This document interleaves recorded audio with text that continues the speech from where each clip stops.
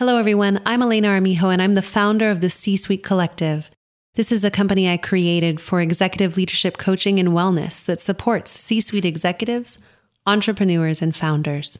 We support modern companies committed to fostering diversity, equity, inclusion, and belonging, holistic organizational growth, and generational impact for years to come. Now, more than ever, businesses are running faster and with fewer resources. Burnout, overwhelm, disconnection, and disillusionment are the new norm for teams struggling with an old paradigm. At the C-Suite Collective, we believe deeply that providing massive support for your teams through executive coaching and holistic practices will create an inclusive culture, higher levels of performance, sustainable change, and the organizational impact you desire. You can find us at the c-suitecollective.com.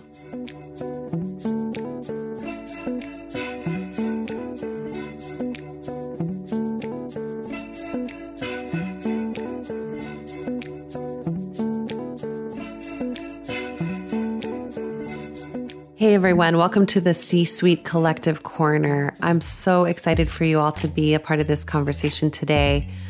We have Melanie Paez and Liz Haber-Zambrano with us today, and these women are incredible.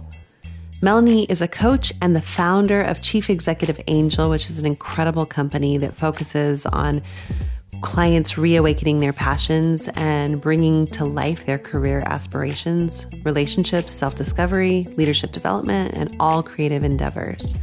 She's been coaching for the last 5 years, and she is an angel on earth. When I first met Melanie, she came up to me in the middle of a training room and gave me the biggest hug I'd ever received, possibly in my life. It was like love was pouring through my soul. So I love this woman dearly, and everything she offers to the world is magic and love. So I know you'll enjoy listening to her. And Liz is a new friend, but I love her equally. She is a sister and brilliance and passion and a visionary leader. And she's been a professional coach and in leadership development training for over 10 years. And she has created such a following in Florida of people that really love working with her and love working with her because she is herself and she brings safe spaces for her clients to really dig deep into what they're working through. So I can't say enough about these ladies. They are such an incredible addition to the platform. So have a listen. And remember that something powerful resides within you, and we are here to support you in seeing it and creating it.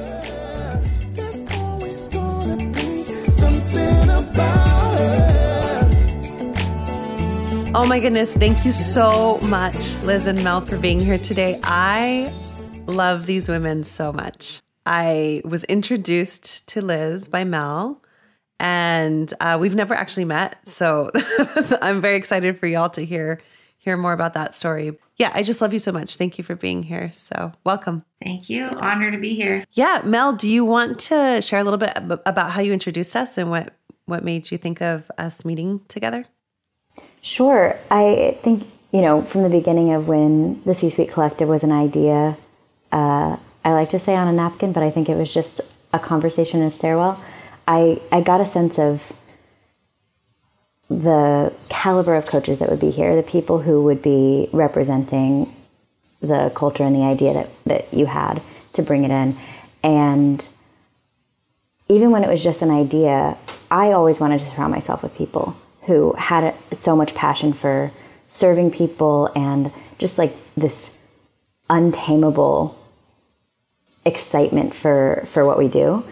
And Liz and I met in such a different way than most of the other coaches on the platform.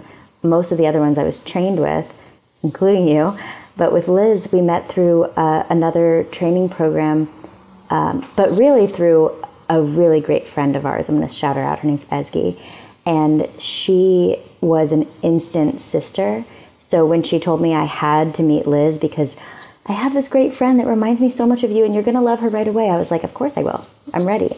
And we actually met out at dinner in South Florida, and it was like our eyes locked and the magic of the world, came upon us.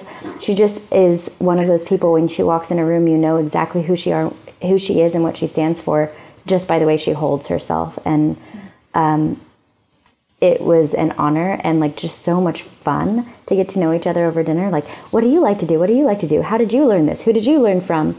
And our big friendship, love story, collaboration started from there. I don't even know when that was. I know. Like 3 years ago? I don't know. Maybe even 4. Yeah, I just remember meeting you, Melanie, and being like, oh my God, like here's somebody I can nerd out with about coaching and being and ontological and mastery. And it was just so fun. And we talked and talked and talked. And then the friend that introduced us both, she was just like, told you, told you.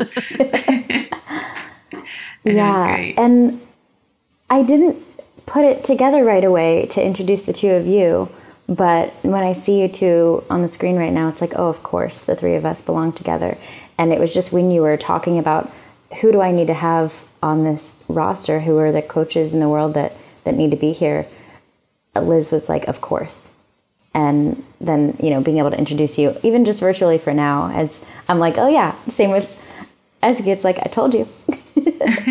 Yeah, I mean, very much the way I felt, Mel, is I met this woman, and I remember having one conversation with you, Liz, and I called you, and your energy was just so clean and clear, and you had some great questions for me about like intention and the why of C-Suite and why we wanted to launch right now and what the vision was.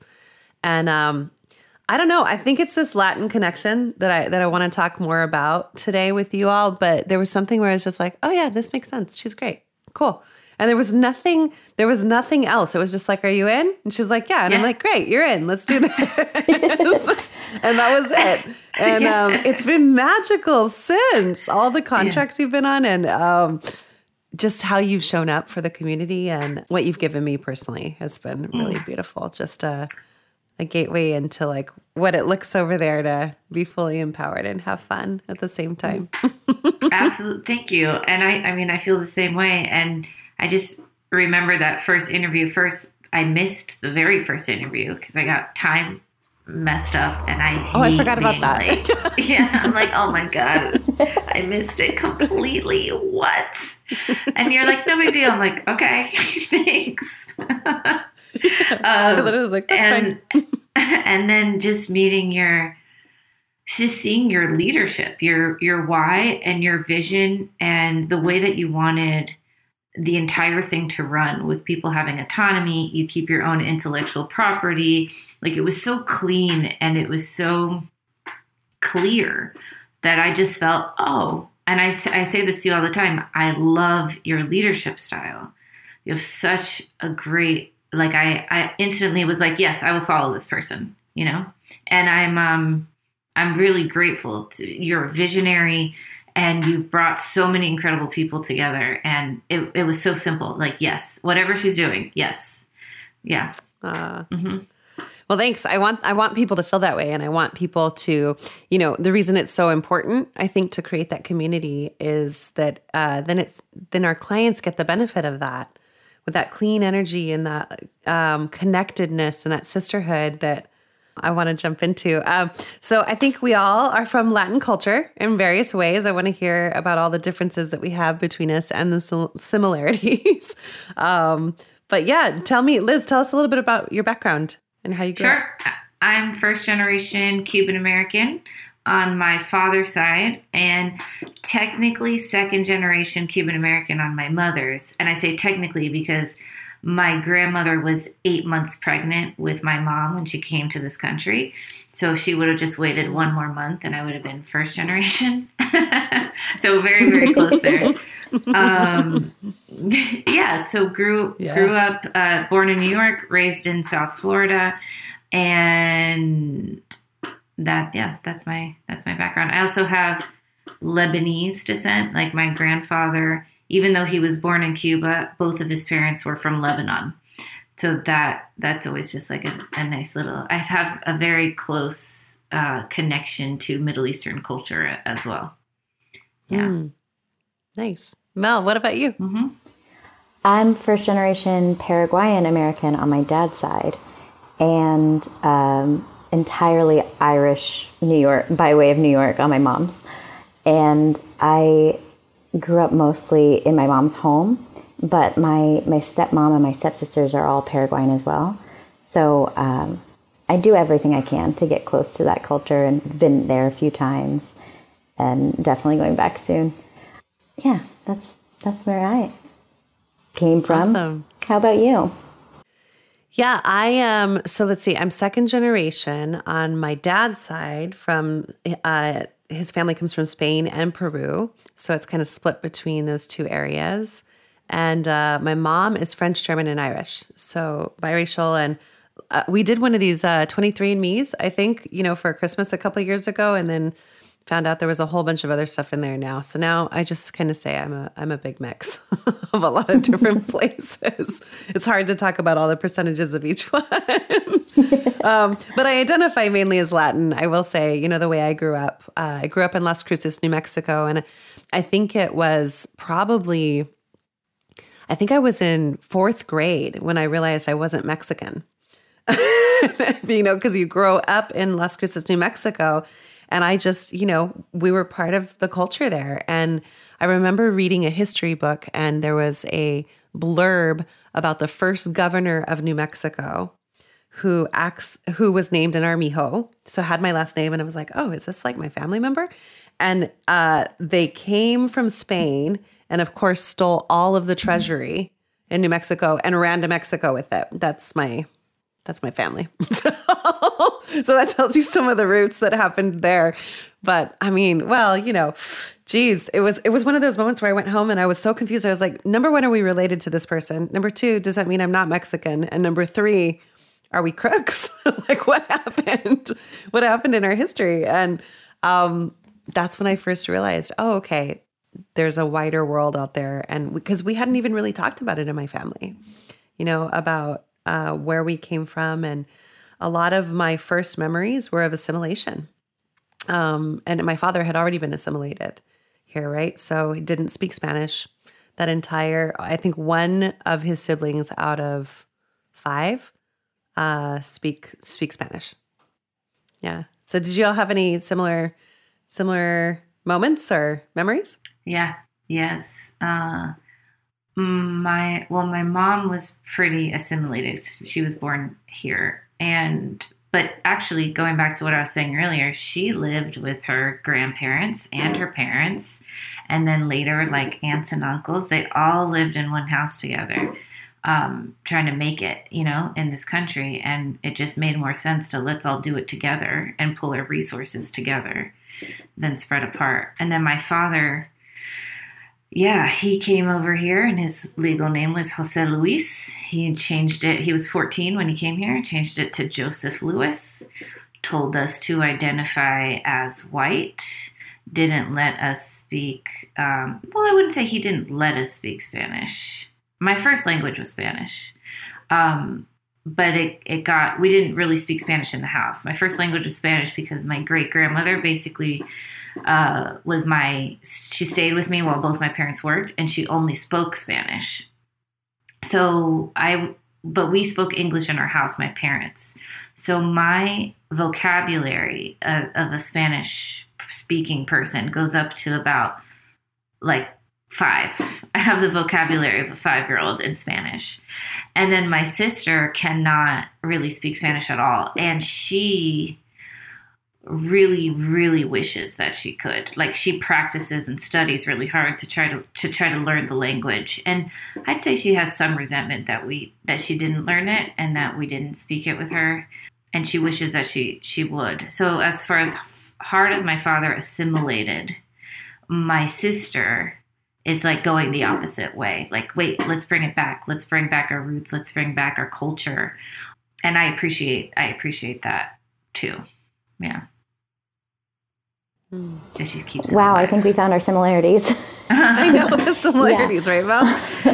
My dad moved to New York City in his 20s, and that was just a height of racism in New York, and assimilation happened pretty fast for him. It was like I need to be an American person. So not a lot of speaking Spanish, not a lot of identifying with Paraguayan culture. And by the time I came around, there was no Spanish being spoken in my home. My mom is an English speaker only, so they spoke English with each other. And my dad didn't speak Spanish to the babies. So I didn't know it until I went to, Spanish 1 in middle school or whatever, just like any other American kid. And I didn't get too much about Paraguayan culture either, and I didn't really understand what it was to be from another place. Growing up in South Carolina, everybody was an American white kid for the most part, especially in my elementary school. Was similar to your sister in the sense that I grew up later on kind of resenting that I didn't speak Spanish and realized that it closed a lot of doors and everything. But then even later in my life, I realized that it was a point of survival for my dad. Survival and thriving, to assimilate and to become an American and to mute and quiet down his roots. And when I was in that height of resentment for not learning it, he was in the height of realizing that he wished that he had. And so it was bringing us to Paraguay, trying to teach us Spanish when we were actually at the age where we wanted to just go climb a tree. And I have I'm about a 5-year-old in Spanish as well. And I'm trying to get more of it and learn more about my culture and the language, because I want to bring it back just to my soul. It feels very much a part of me, even though it wasn't taught to me in the way that it would have been if I grew up there. Yeah. Mm-hmm. Absolutely. Really. Such similar stories. Yeah. Mm-hmm. Yeah. What do you relate to? I love it. Well, something I was just thinking as well, one of the reasons I think the Cuban culture that we had stayed so alive was because my grandparents on my father's side never really learned English. They moved straight to Miami, where you can never have to speak English and live a very good life. And that kept it alive in a lot of ways. If I didn't have that, I probably would have been even way less removed, similar to what you're saying, Mel, than I would have been if it wasn't for them. And the Miami, South Florida region, where it is very much more accepted to be Hispanic or speak the Latin or speak Spanish, excuse me. And then, but I get it about, for my father, it was the same way. It was survival. This is how I need to survive and get ahead, especially in corporate America at the time. And the type, he worked for a very conservative company. It did not work to speak Spanish or not assimilate to white culture. Yeah. Man, thanks, ladies, for sharing these stories, because there's so much connection and dots. My version of this, my grandmother, when she came over, same thing. We must assimilate as quickly as possible. We will not speak Spanish in our house. I will not teach my children this. And even her husband, when she met him, while they shared the culture, they worked very hard to keep that even out of their relationship, which I think was a big part of their demise in the future when they got divorced, because they had worked so hard to let go of who they were for who they should be. And that cost them a lot in the long run. And I remember being a little girl, my grandmother came, she was a concert pianist. That's why she came to the States. And I remember hearing her sing these beautiful Spanish songs, art songs on the piano and playing them. And I fell in love with music that way. She was really the one to introduce me to it at a very young age. And I remember just longing to know what they were about. And she would never go there. It was always a no. Even when I would beg her to teach me in the moment, it was nope, you just need to speak English and you'll be fine. So I guess that's a good question, is what does it cost you all? I'm hearing a little bit of our shame and sort of how where we want to be with Spanish alone as a language, but also what else does it cost you? Tears in my eyes right now when you said they let go of who they were for who they should be. I'm like, oh man, that's maybe why I'm a coach. Having that so infused in me that like the impact of being raised by someone who was who he should be instead of who he was, and then learning. I mean, I think we all learn it, whether we're of Latin roots or not, or even first generation anything or not. We kind of learn in, at least American culture, be who you should be, not who you are. And this is just our particular flavor of it. And the feeling of like my spirit being like, no, be who you are, is what had me go on a different path from a lot of people that I know as an entrepreneur and as a coach.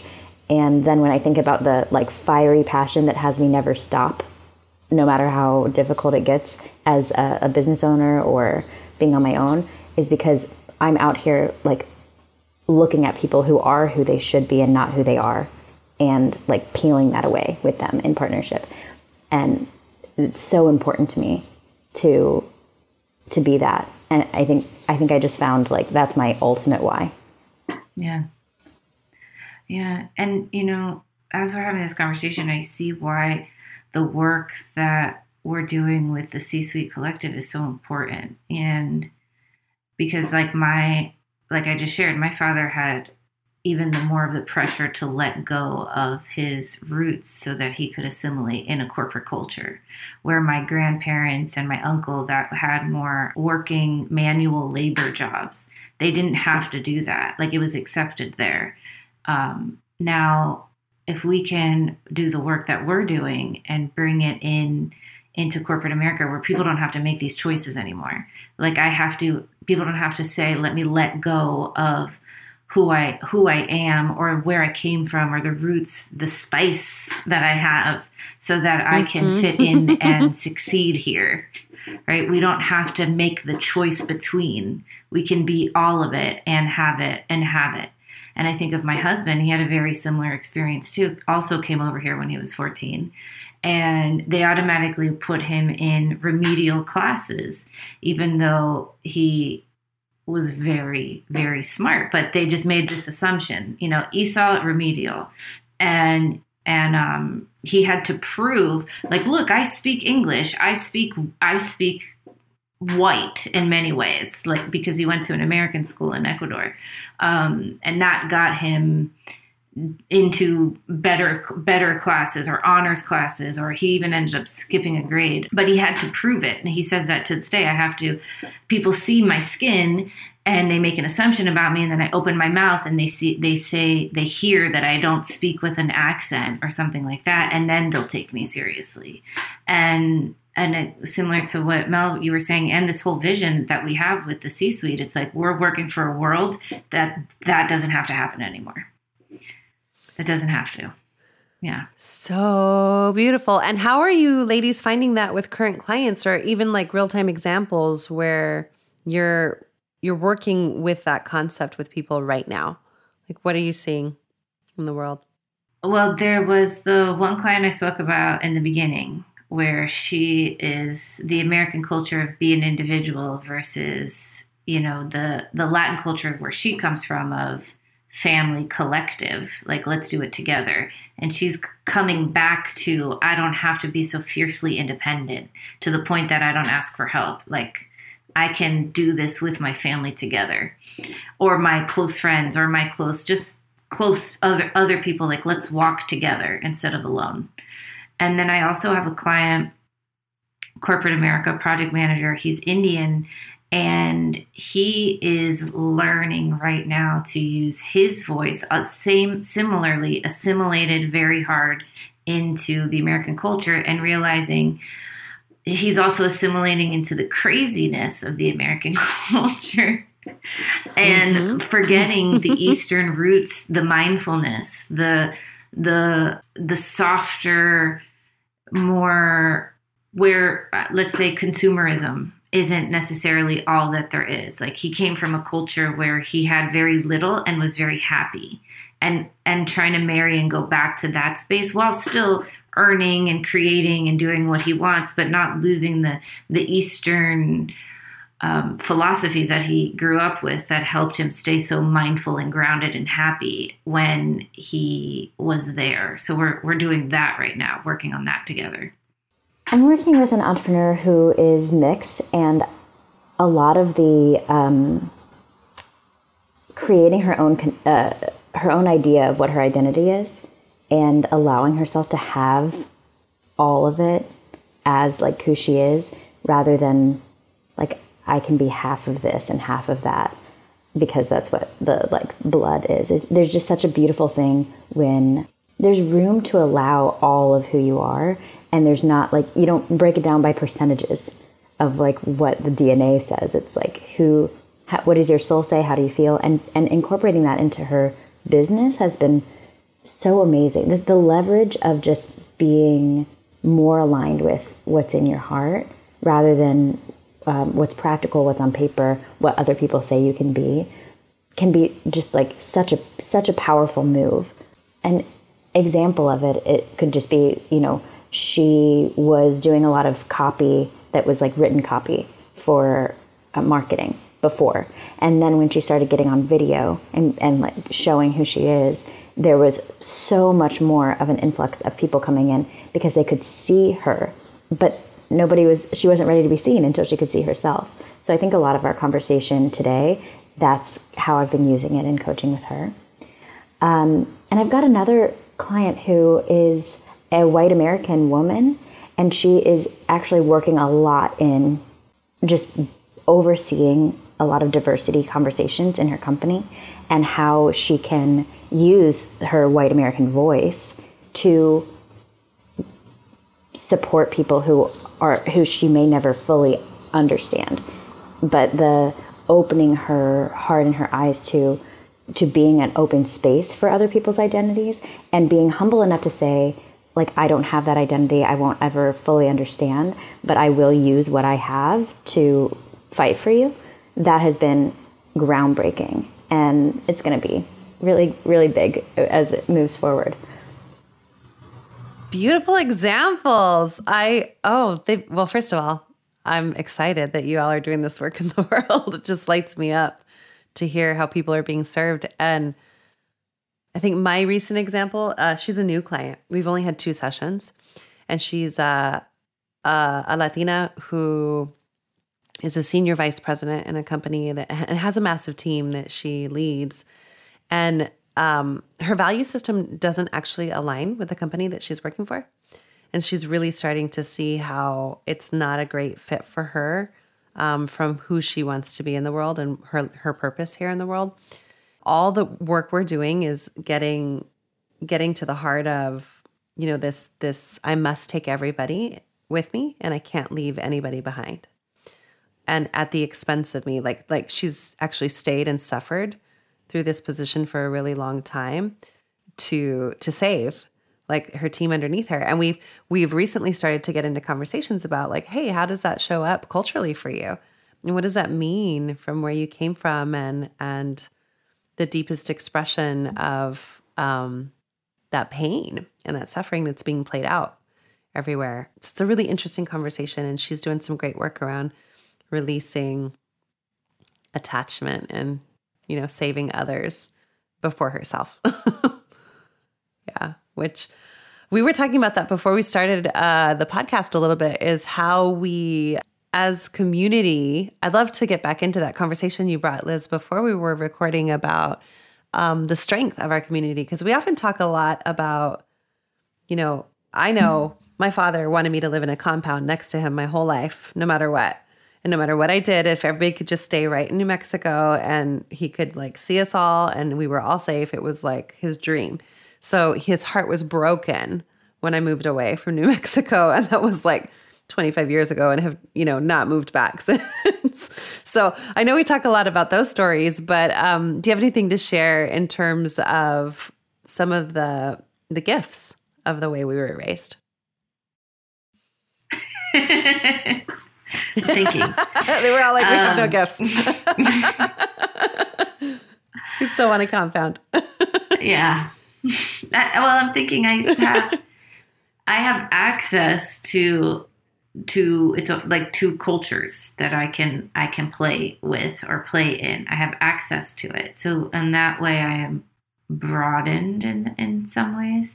And I do love that I do have that American individualistic, you can do it in me, which is necessary sometimes, right? It is necessary, but also married with, okay, and I have a team. I have a team around me of that I am absolutely willing to use. I get the village mentality because of my Latin experiences. It takes a village. I was raised in a village. I have a village today, and I'm raising my daughter in a village, and I appreciate, and that village is like my mom and her husband are close. My grandmother is close. She has 3 sets of grandparents and 2 aunts, all within like a 20-mile radius of her. And I'm so grateful for that. And sometimes when my husband's like, let's move to Colorado, and as much as I would like to move to Colorado, I'm like, are you kidding me? We have like free childcare all around us. Like, we're not going anywhere. At least not for 10 years. Like, this is it. So exactly. Hunker down. Yeah. I appreciate that. Mel, anything for you? Any gifts? Yeah, I mean, it was really eye-opening I understood my dad on another level when I went to Paraguay. My brother and I went when I think I was 17 for the first time. And they had a barbecue to meet us, and that's what my dad called it. Like, there's going to be a barbecue, and you're going to meet some family. I think there were 100 people there. Yeah. And I didn't know that we had that big of a family. I don't even know if we actually do have that big of a family, or they just call like friends family, and like, but I met aunts and cousins and great aunts and little kids, and they were all so excited to meet me. And I think in American culture, when you walk into a barbecue full of people you don't know, those are called strangers. But when you walk into Paraguay and meet 100 people that you don't know, that's called family. And that changed me. And even though these were actually my blood family, what I've experienced in meeting Paraguayans anywhere is that as soon as they find out that I have a Paraguayan blood, they're like, you're my family. I met a man once in South Florida, and he saw my T-shirt, and he had tereré, a drink that they drink there. And we, exchanged a little bit of conversation, and all of a sudden I'm at Paraguayan food barbecue in Tampa with him. And it's just so beautiful that cultural closeness and that instant love that's available in Latin culture. And even though, when you say Latin culture, you mean like so many things, even across our cultures that we represent, there's so many differences. But there is this sense of like, I was raised in a village and I will raise my family in a village. And I've always had that like desire to be close with people in ways that I don't see so much in American culture. And it's one thing I really, really value about the C-Suite Collective, that even in these conversations, I'm just realizing that that's how it is. And maybe it's something that we don't even notice, or maybe you did do it intentionally. But there's a village kind of feeling of like, we are here with the same heart. And the C-Suite Collective's particular heart is, to bring people back to themselves and create success there, especially for people who were told that they had to separate from themselves in order to be as successful as they are. And all of us have that, like, we're ready to walk in and remind you of who you are and not have you sacrifice anything you have achieved in that separation. And for us to have that and like walk together, even when we're on other sides of the country, I feel like we're linking arms and walking into it together. And maybe that is born from our Latin roots. Yeah, I got to think it's have some influence. I mean, I wish I could say I was as intentional to say like, that's the thing we're going to create. But I know that my value system, which is similar to your lady's value system, it was always, family first.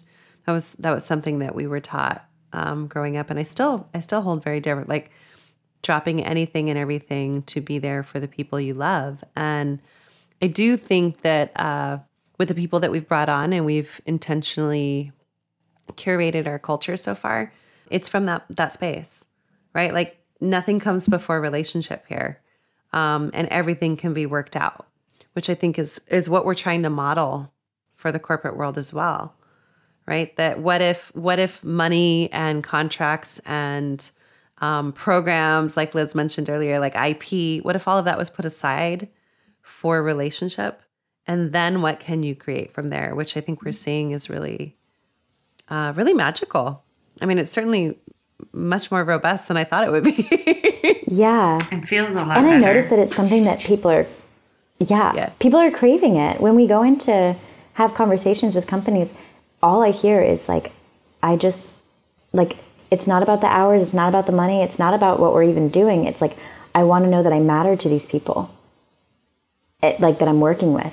That's something that I've noticed across the board in so many different industries with so many different people, different age range, different salaries. They're just like, I want to be in a place where I matter to them and they matter to me. Well, you ladies are angels among angels, and I am forever honored and grateful that I get to work with you. I'd love to end with just what I ask every guest on the podcast, no matter who or where they come from, is if you had a megaphone to say something to the world for the next year or the future, what would you say? Any difference you're trying to make outwardly will start with loving inwardly. I love it. And like the tiniest voice, but the megaphone would make it so loud. Oh, was it? So good, Mel. Did I say it tiny? No, I love it. Liz, what about you? Especially now where I'm seeing fear about food shortages and fuel shortages and a lot of scarcity, I would remind us there is enough. There is enough here. And if we can put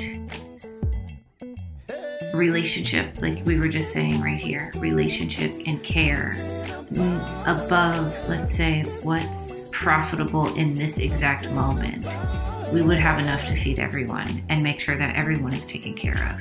And let's take stock to put relationship first, to put humans first right now. And the rest will work itself out. There is enough. Oh my gosh, that's so beautiful, ladies. You really are angels. And we're going to put in the show notes for everybody listening where you can find these two and all the magical things that they're up to in the world and they're creating. So thank you very much for being here. I love you both so much. Love you. Thank you. I love you. Honor. It's my honor. Mm-hmm.